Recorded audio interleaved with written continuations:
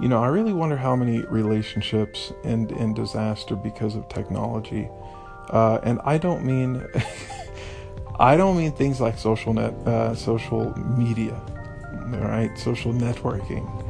What I mean is, let me just put you in a little scenario here. Let's say you order an Apple Watch that costs $400 or $450 depending on the configuration, or let's say you get yourself a pair of AirPods that in Vietnam or in Singapore are, I think they're around like $200 or $170. Let's say that for whatever reason, maybe it was an accident, maybe it was malicious intent. Let's say that your girlfriend, your boyfriend, your friend, your spouse, whoever, your mother-in-law, let's say she took your pair of AirPods and threw them into the washing machine. What would you do? Like, would you be okay if someone took your iPhone or your Samsung Note, your Galaxy 3 or whatever you want to call it, your Note 8, whatever? Or let's say someone spilled a very, very hot cup of near boiling coffee on a $4,000 computer that you own. Like, what would you do? How would you react to that? Would you be okay? Would you be furious? Would you lose your temper? Would you lose your mind? Like, would you just go nuts? Like, what would you do? I'll tell you what I do, man. My reaction always is, because this happens all the time. All the time. My reaction is, number one, is the gear okay? Number two, if it's not okay, why is it not okay? Who made it not okay? Number three, if the person who made it not okay is me, let's say it's my wife. I look at her face. I look at her face and I just try to gauge where she's at.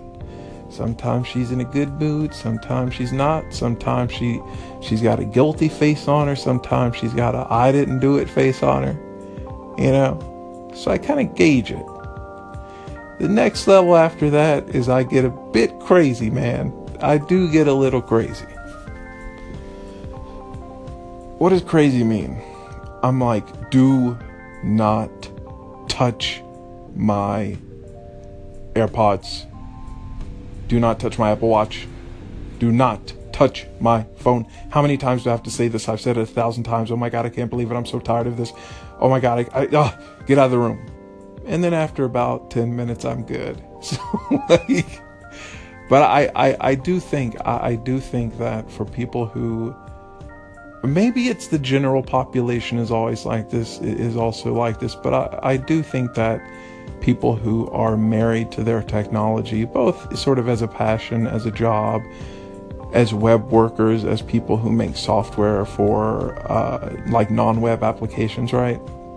Like offline applications. There's a certain level of like emotional attachment that we have to our gear. And I think the reason is because I have spent hours upon hours upon hours upon hours of getting my machine exactly the way it needs to be, of getting my phone configured exactly the way it needs to be, of poking around in every nook and cranny you could ever imagine in terms of settings and understanding like how the thing works, and all of a sudden it's gone. Like, that stuff hurts, man.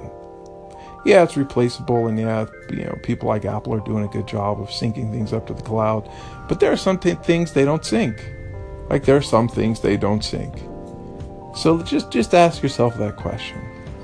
What would you do if you had a $2,000 computer, $4,000 computer, an $8,000 computer, AirPods, an Apple Watch, a new iPhone X, whatever it is, and someone took it and it just sort of, it slipped out of their hand, it cracked, and that was that.